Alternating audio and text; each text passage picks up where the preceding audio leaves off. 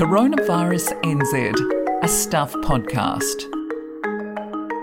Finally, someone has done what we've spectacularly failed to do. What's that? Get to the bottom of WOBA. Where's our Bluetooth app? Oh, yeah, Katie Kenny. Amazing what happens when a real journalist gets onto a story. Hey, watch it. You think it's easy curating a plague playlist? Anyway, welcome to Coronavirus NZ for Tuesday the 19th of May. I'm Adam Dudding. And I'm Eugene Bingham. Twice a week, on Tuesdays and Thursdays, we'll bring you up to speed with matters COVID-19, highlight some of the more unusual things about the crisis, and then slow down to concentrate on one aspect. So, our first level 2 weekend behind us. It's still like we're on trainer wheels or something, and some big adjustments to make. We too are still working from home, but some of our Stuff colleagues are back in the office. We were talking to Hannah Martin, Stuff health reporter, earlier, and she's in the office today and said it was really weird. I quote, "After 2 months in my slippers, I'm really hating wearing real shoes." What are these real shoes you speak of, Hannah? Yeah, there are lots of businesses cranking up, aren't there? I tried to book my car in for a Warrington service, which was due for in April, and good old Malcolm down at the local garage says to me, "Can you wait until next week, mate? I'm snowed." I guess there's, 8 weeks of vehicles with expired warrants all needing to be done at the same time. And that's going to be a huge workload blip that's going to repeat itself every 12 months when they all come up for warrants again, aren't they? Anyway, I'll see you next week, I said to Malcolm. Of course, you'll be excited that sports teams are starting to crank up again too, Adam. The professional rugby and netball teams getting back into training. Well, actually, I did see that South Korean Football Professional League that is back into action, but instead of playing in front of empty stadiums, one club came up with a novel approach. They filled the stadium seats with sex dolls to mimic a home crowd. The club apologised, but they reckoned there were mannequins, not sex dolls. But I've seen the photos of them cheering, and I'm not convinced. Later on the show, Dr. Heather Hendrickson explains what it would mean if the coronavirus becomes endemic, as the World Health Organization has warned it may. She explains the biology and the implications, and also talks about the mystery of the 1918 flu virus, which should be a warning to the world. But first, here's what's happening. So the number of cases has really slowed to a drip, hasn't it? Another 0 today, the 6th out of the last 7 days, and it has been almost 50 days since there was a case that couldn't be traced, i.e. a case of community transmission. So looking positive, but let's stay the course, New Zealand. President Donald Trump has revealed that he's been taking a malaria drug, that's hydroxychloroquine, which I hope I've pronounced correctly, as a preventative against COVID-19. Now, this is despite his own Food and Drug Administration having warned that the drug should not be used for that purpose because it can cause serious heart problems. Oh, and there's no conclusive evidence that it actually works. Prime Minister Jacinda Ardern went on a day trip to Rotorua today, and she encouraged other Kiwis to get out and do similar, seeing tourist spots around the country. She hinted a bit of a holiday gift maybe on its way for the country, saying the government was giving active consideration to the idea of additional public holidays to encourage Kiwis. Hooray! Encourage Kiwis to get away for long weekends as a boost for local tourism and a little COVID didn't we do well pick me up. Aw. And the World Health Organization is expected to announce an independent inquiry into the source and handling of the coronavirus outbreak that'll kick off once the crisis has settled down. It looks like this won't quite be the tough inquiry into China's behaviour particularly that Australia, the US and others have been calling for, but it will be similar to the inquiry that followed the Ebola outbreak in West Africa. All the cool kids have already got a COVID-19 app. Singapore has one called Trace Together that uses Bluetooth. Australia's got COVID Safe. China has done something almost dystopian, basically tracking, controlling all your movements. And now at last, New Zealand is about to get its own Big Brother meets Skynet meets Candy Crush app or something like that. Anyway, Jacinda Ardern says the government is finally launching something tomorrow. And Stuff national correspondent Katie Kenny knows all about it. Hi, Katie. Hello.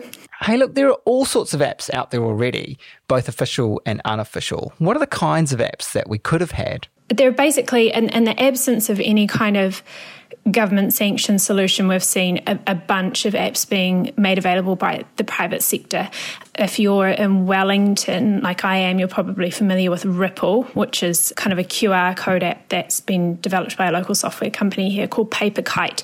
And the Wellington City Council has endorsed that that. So a lot of local businesses are using it. So that's provided some level of consistency here. But elsewhere, there are lots of other apps going around that are also based on similar kind of QR code technology. Another one is Proximity. But they all work in slightly different ways. And meanwhile, a lot of businesses are still relying on the old-fashioned pen and paper sign-up sheets as well. So you could end up, you might end up downloading maybe 3, if you wanted to go to 3 different businesses throughout the day, or you might end up writing down your name and contact details multiple times. So I think the issue is that's obviously really annoying for people, but not great from a kind of privacy and data security point of view either. We're talking about a Trans-Tasman bubble. Why don't we just get their one and use their one? Yeah, that's a good question. Australia has recently launched an app which is based off of Singapore's one. So it's called COVID Safe in Australia, and it works by using a phone's Bluetooth signal to essentially ping with another phone, also with the app, so that when people are together within like 1.5 metres of each other for more than, I think it's about 15 minutes, they will log each other as a contact. And then that data is stored on the person's phone until it's unlocked by health authorities if a user tests positive for the virus. But it really hasn't been a smooth ride for COVID Safe. There have been lots of data privacy concerns because the data is held by Amazon servers. So sort of to get around some tricky legislative stuff, Australia has drafted its own legislation to try and prevent any US authorities from being able to access the data, but then that legislation in itself raises concerns, so it's all been a bit messy, but they are still confident that it'll help with contact tracing and ultimately isolating and stamping out the virus. So I think we haven't just copied Australia because the Prime Minister has raised a bunch of concerns that they've experienced, and also more widely with Bluetooth technology. She's mentioned that there are issues around iPhone compatibility, battery life, signal interference. So I think New Zealand's probably just trying to find something that will work rather than sort of have the same teething issues as other countries have experienced. It also requires very high uptake for a Bluetooth app to work, which is another thing. So if you don't have most of the population or a really decent percentage of the population downloading the app, it's just not going to make any difference. We're now on the eve of getting an app. It's being launched tomorrow. What do you know about it? And does it have a cool name, for instance? We don't know a huge amount, to be honest, but we do know from the Prime Minister's announcement yesterday that, she's referred to it as a digital diary rather than an app or that. So I think that's really to distinguish it from these Bluetooth or QR code sort of methods. It sounds very, very basic in its functionality. It sounds like it's basically just a way for people to keep track for themselves of where they're going and when, so that if they do later get tested and become positive for the virus, they can very easily pass on information to health authorities that gives them a good place to start when it comes to tracing people they might have been in contact with. Right, because crucially the information stays on the phone itself, doesn't it? It's not uploading it to a central database or anything. That's right. So the data would be stored in a user's device rather than held by a business or a software company or even the government. Prime Minister Jacinda Ardern really emphasised the privacy benefits of having this very simple interim solution, and it said that it was to try and ease some of the concerns that have been raised around who's holding the data and who could access it. So this is all it will be held just on people's phones, and it will be their information, and they will only sort of hand it over with consent when necessary to public health authorities. So I guess its value will come down to how many people use it. Are you going to download it yourself? Yes. Well, I mean, it'll be interesting to see what it actually looks like and everything. I mean, and yes, I will. I will be a good citizen and download it if it does pass privacy checks and balances, which it sounds like it will. It does sound like a fairly low risk, sensible interim solution. Exciting stuff. So thank you very much for telling us all about it, Katie Kenny. Oh, no problem. Thanks for talking to me. So it's really happening. We're a bi-weekly podcast now instead of daily. My world keeps on changing. Well, not all that much. You've still got a great taste in T-shirts there, Adam.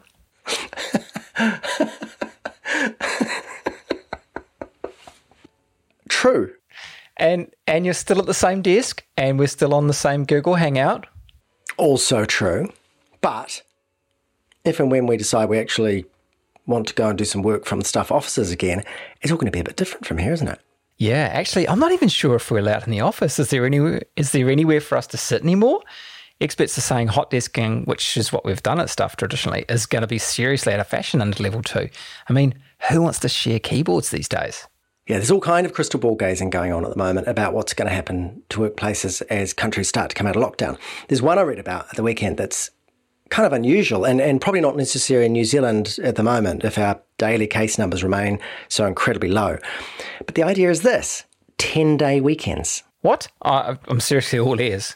It's not exactly how they describe it, but yeah, it's an opinion piece that's been written by a trio of Israeli academics, a couple of biologists and an economist, which ran in the New York Times. And the idea is that even if infection is still quite prevalent in a community, you can keep the economy moving by exploiting a key property of coronavirus, which is its 3-day latent period. That's the time during which you might be infected yourself, but you're not yet infectious to anyone else. So what you do is you let people work on a fortnightly cycle, 4 days on the job, during which time you may or may not get infected, and then 10 days back to lockdown. Or shelter in place, as they call it in places like the US. So if you're going to get infectious, it'll happen during the time that you're at home, so you won't spread it. And then once the fortnight's up, you start over again. 4 days in the world, 10 days back at home. And if you want to make this even more efficient over a whole community, you split the population into Group A and Group B, and you get the 4-day stints to fall on alternate weeks. So the mathematical modelling they've done says that this sort of rolling half lockdown would keep the R0 down below 1. And even though the economy will still be somewhat constrained, you can basically have something approaching normality. Yeah, apparently schools in Austria are already doing something a bit like this. As of yesterday, they're sending alternating cohorts of school pupils to school for 5 days per fortnight. Yeah, so the idea is that rather than pulling out of lockdown too fast and then getting a big jump in R0 that forces a fresh, disruptive, unpredictable lockdown, this method makes things far more predictable and sensible. And best of all, they can call this a 10-4 system, which means it's likely to be especially appealing to truckers who, as we know, always go around saying, 10-4, big buddy. Oh, no. You were doing so well. I watched a movie on Friday night. Oh, yeah? With the family. It was a nice little family movie. Contagion, it was called. Totally implausible disaster movie about a virus that starts in a bat, then transfers to a pig, ends up in a wet market and jumps to a human who gets a fever and a cough, and then it spreads around the world because there's no vaccine, and lots of people die and society is totally disrupted. Yeah, sounds familiar. Yeah, I know I'm actually pretty late to the party on this, but far out. Contagion was made in 2011. And apart from quite a small number of little details, like a different R0 and that the fact that the virus is rather more lethal than our current coronavirus, it pretty much plays out like a pedantic science explainer of exactly what we're going through. I mean, I'm not convinced it's a very good film as a film. The characters are kind of thin and it's weirdly undramatic, even though Gwyneth Paltrow and Matt Damon and Kate Winslet and Lawrence Fishburne and Jude Law do their best. But it really was fascinating to watch it just to see how much it accurately describes or predicts the COVID-19 crisis. There's social distancing, there's panic buying, there's a race for a vaccine, there's no effective treatment, and there are unproven cures that are touted by conspiracy theorists and a disreputable journalist on a shady blog. Or podcast? It's curious. They really missed a trick. It should have been a podcast. He does these funny little videos, but everyone knows that podcasts are better than vlogs. But anyway, the only thing really that Contagion gets seriously wrong, and I guess it's just because it would seem so ridiculous and implausible, is that it didn't occur to the writers that the chief promoter of conspiracy theories and bogus cures would also be the President of the United States. I haven't seen it myself, but I've seen people talking about it. And one thing that people point out that Hollywood didn't get right was how there's nobody out there clapping the NHS workers. There's no Prime Minister standing there saying, be kind to each other. Yeah. And people putting teddy bears in the windows. It's like Hollywood went for the worst of us. And in lots of ways, what's come out is the best of us. Right, what's next? Cats. You've got a story about, hang on, did we know this? Didn't we know that we're not allowed to pat dogs? The poor dogs around our neighbourhood were beside themselves during lockdown because no one would pet them, poor things. Oh, yeah, but that's different. My understanding is the reason we kept our dog on a lead and didn't pet other people's dogs is the idea that, fomites or spit or whatever with the virus might end up on the dog and then you touch it. So it's dog as surface. But this article is about cats as virus, what's the word? Vectors. So, but this piece is about cats as virus vectors, as in they actually get the virus, do the whole move the virus around their body and then spit it back out as an infectious type thing. To be honest, I didn't read the piece very carefully. I just saw, watch out for cats, and I thought we should call Gareth Morgan on and just see how it rolls. Well, sneezing cats particularly, I suppose. Keep away from them. But yeah, I mean, there were cats in Beijing and in New York who, when they tested them, had the coronavirus antibodies. So they'd had the virus at some stage. So, and they roam so far, don't they? And there were tigers as well. I guess tigers don't roam quite so far because they tend to be in zoos in our major cities. Yeah, coronavirus might be the least of your problem if you come across a tiger wandering around your neighbourhood. Okay, so smaller cats won't bite your head off, but they might give you COVID. True. So should we be scared in New Zealand? Well, I guess it's being cautious of everything, isn't it? Why not? Especially tigers. Right, email inbox. I'm getting off this train wreck. Right, email inbox. Well, it's kind of an email inbox. Remember on Friday we played you a voice memo from Alison Perkins, who had arrived back in the country from Mexico via the US. She was in managed isolation in a hotel in Auckland, one of those facilities where people are returning from overseas are held for 14 days. Alison asked a very good question, which was, why aren't we testing everyone who returns to the country as a matter of routine? Well, Stuff health reporter and regular Coronavirus NZ guest, Hannah Martin, asked the Ministry of Health what the answer was. And here is what she found out. Hi, guys. I had a chat with the Ministry of Health. They say that everyone who arrives into the country is being screened upon arrival. Those with symptoms are sent into quarantine and are tested, but people without symptoms, like Alison, go into an approved managed isolation facility around the country. So that's a hotel in most cases. They say that while there is capacity to test everybody who enters the country, it's better to test at the right time in the illness, which is when a person has symptoms. They say that while asymptomatic people are known to still be able to carry and spread COVID-19, the test is most useful in symptomatic people because it needs to pick up the virus particles themselves. Either way, asymptomatic people like Alison are kept isolated for 14 days and are monitored daily to see if they are developing symptoms. If that does happen, they are then tested. So this is still happening. I still don't quite get it. Why don't they still test them just before they leave? Belt and braces, safety first, all that. Good question, Adam. Plague playlist, what do you got for us? This one's nice and close to home. So for the last few years at high school, my son was in the big band.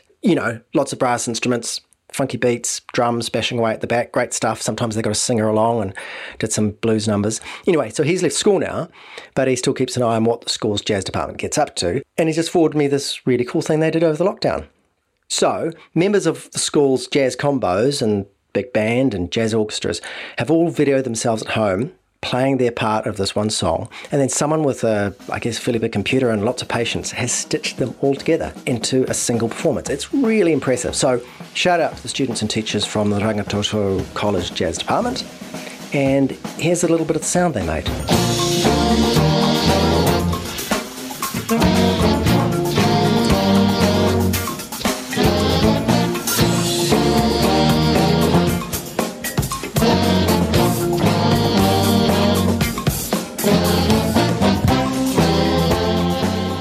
Oh, and the song is called A Few Good Men by Gordon Goodwin. What about a joke? Eugene, do you have a joke? The isolation joke station has closed down for level 2. You're going to have to get your bad dad jokes elsewhere, Adam. Okay. Would we accept bad dad jokes sent in by members of the great listening public? I think we would. Okay. The worse, the better. So last week, a bloke from the World Health Organization, Mike Ryan, okay, he's not just any bloke, he's the WHO's emergencies chief, said almost in passing in a press conference that it was possible that COVID-19 could become an endemic disease like HIV, AIDS or measles.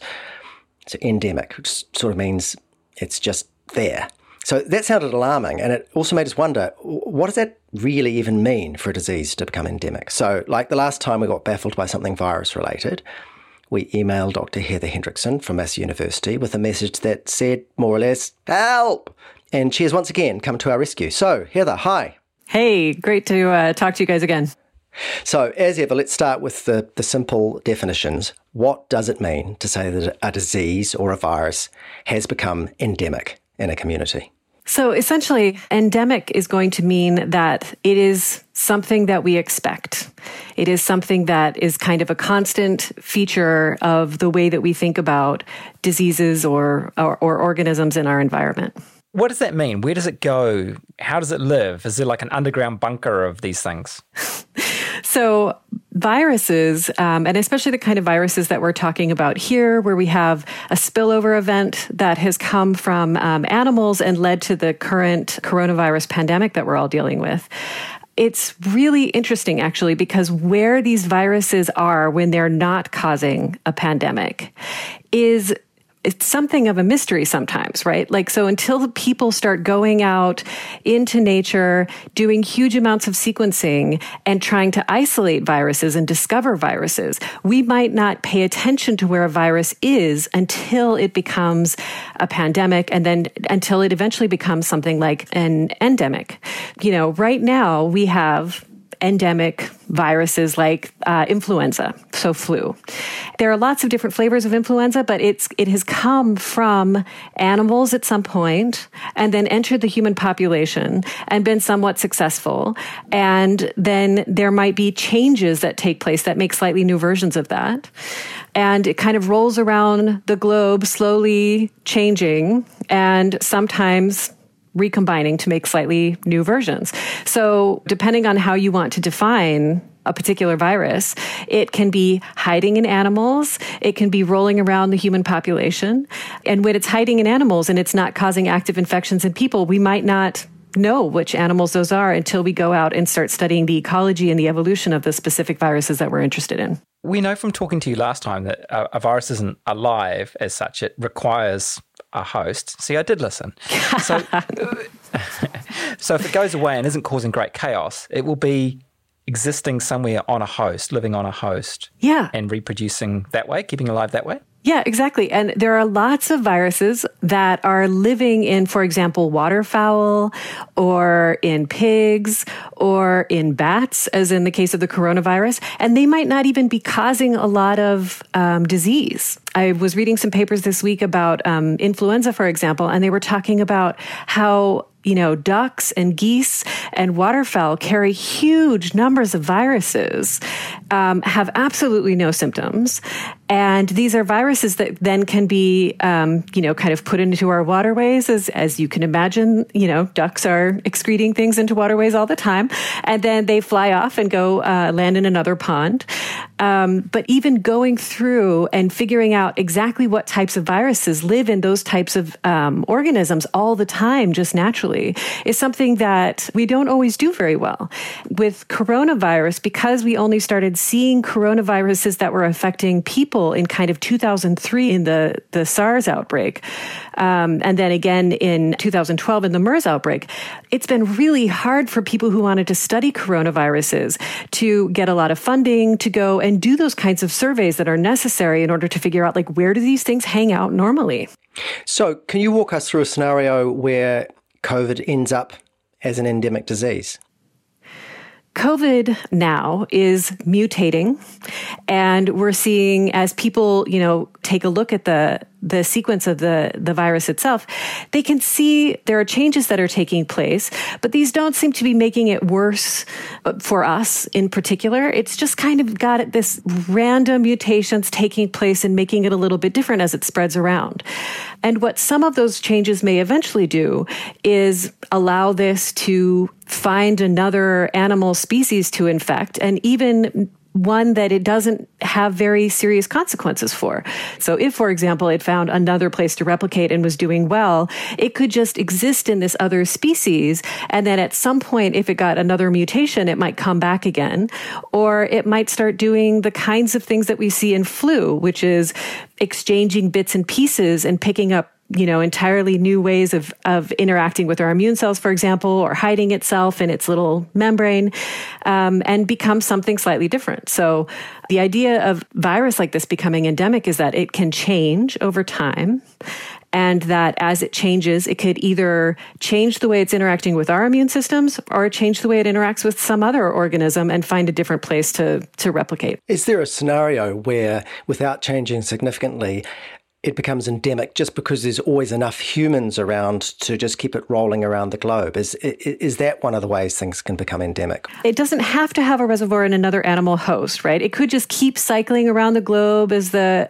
seasons go on. But yeah, it doesn't have to find an animal vector. But one of the things that people have been talking about is the possibility that it will. Like if it's come out of animals, it's still probably in animals, and it could go back into animals and continue mutating and then come back again as a slightly different variant, but that's not necessary. A really big example of a disease that was a pandemic and then became endemic in the long term is the H1N1 flu virus that caused the 1918 flu epidemic. Is that a useful model of the way this coronavirus might settle in for the long haul? It might be. And I guess that's one of the things that we're all still waiting to see. If we take a look at the differences between, what an H1N1 virus is like and what this coronavirus is like, one of the big differences is that if we look at the structure of the H1N1, it's really named for this H bit and this N bit, but there are really 8 genes in that flu. So that's a virus that has a segmented genome. So inside of the virus capsid itself, it has 8 little bits of information. And one of those encodes for the H part, and one of those encodes for the N part. And one of the interesting things about the way the H1N1 and its derivatives evolve is that each of those different little parts can be sort of chopped and changed with other little bits of a similar virus. So you could get things like H2N2, which is what we saw in 1957, and you could get H3N2, where you have different versions of the H, but the same version of the N. And because they're in different little parts, it just takes a single animal being infected by 2 different versions of this flu to just swap out, almost like a swatch, like those watches that I don't know if they're still popular, but you take the wristband from one and you take the face from another and you put it all together and you've got a completely new flavor of watch. Well, the same thing happens with the influenza viruses. What's different in terms of the coronavirus is that it doesn't have this kind of segmented genome. The coronavirus has a really big RNA genome that's 30 kb. And what we've already seen and what we talked about last time is that there is still recombination, right? So one of the big news stories has been, did it come from bats or did it come from pangolins? And the answer is, so far the sequencing suggests that this came from bats. But there's a little tiny bit that looks like it's recombined with a coronavirus from a pangolin, which is interesting, but we don't know if that means that they were in pangolins, or there was one pangolin, 5 years ago that got infected by the same bat virus. We just don't know yet. But it's those kinds of recombination events that can take place, but we expect them to take place because this is not a segmented virus, a little bit slower in the case of coronavirus.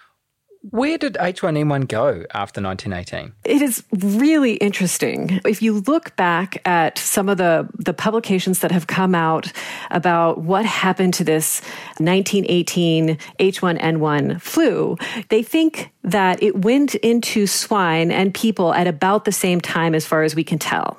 And in swine, it appeared to just stay and keep infecting. And in people, it looks like the H1N1 variety of influenza kind of went away in 1957 and was replaced by a slightly different version called H2N2, where there was a different version of the H bit and a different version of the N bit. And then after 1957, there was just absence of H1N1, and it looked like it had completely gone away across the globe. You couldn't find any sign of this. And around the globe, people were encouraged to start working on H1N1 and to understand why it had been so devastating, why it had infected a third of the population of the globe and probably killed about 50 million people. It was a really interesting subject. But what's really strange and interesting is that in 1977, suddenly there was a new outbreak of H1N1, and it looked exactly like one of the variants that had existed in the 1950s.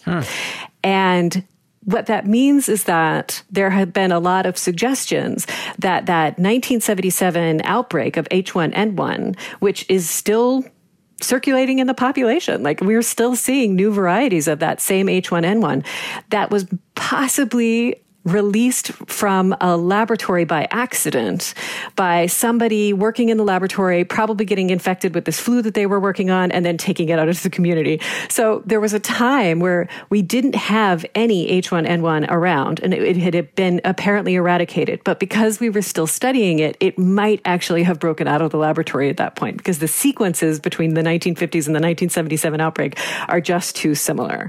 So I guess that's a word of warning maybe for people that work on viruses to make sure that we're absolutely up to spec with all of our biosafety. An interesting lesson maybe in general. Dr. Heather Hendrickson, thank you very much. That's been fascinating. Always a pleasure.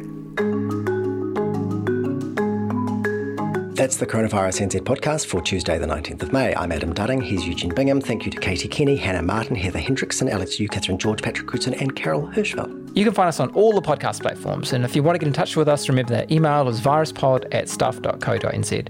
And if you want to support Stuff's journalism by making a financial contribution, go to the link on the Stuff website, stuff.co.nz. Thanks for catching up with us. Good to see you on a Tuesday. We'll be back on Thursday. Ahoy.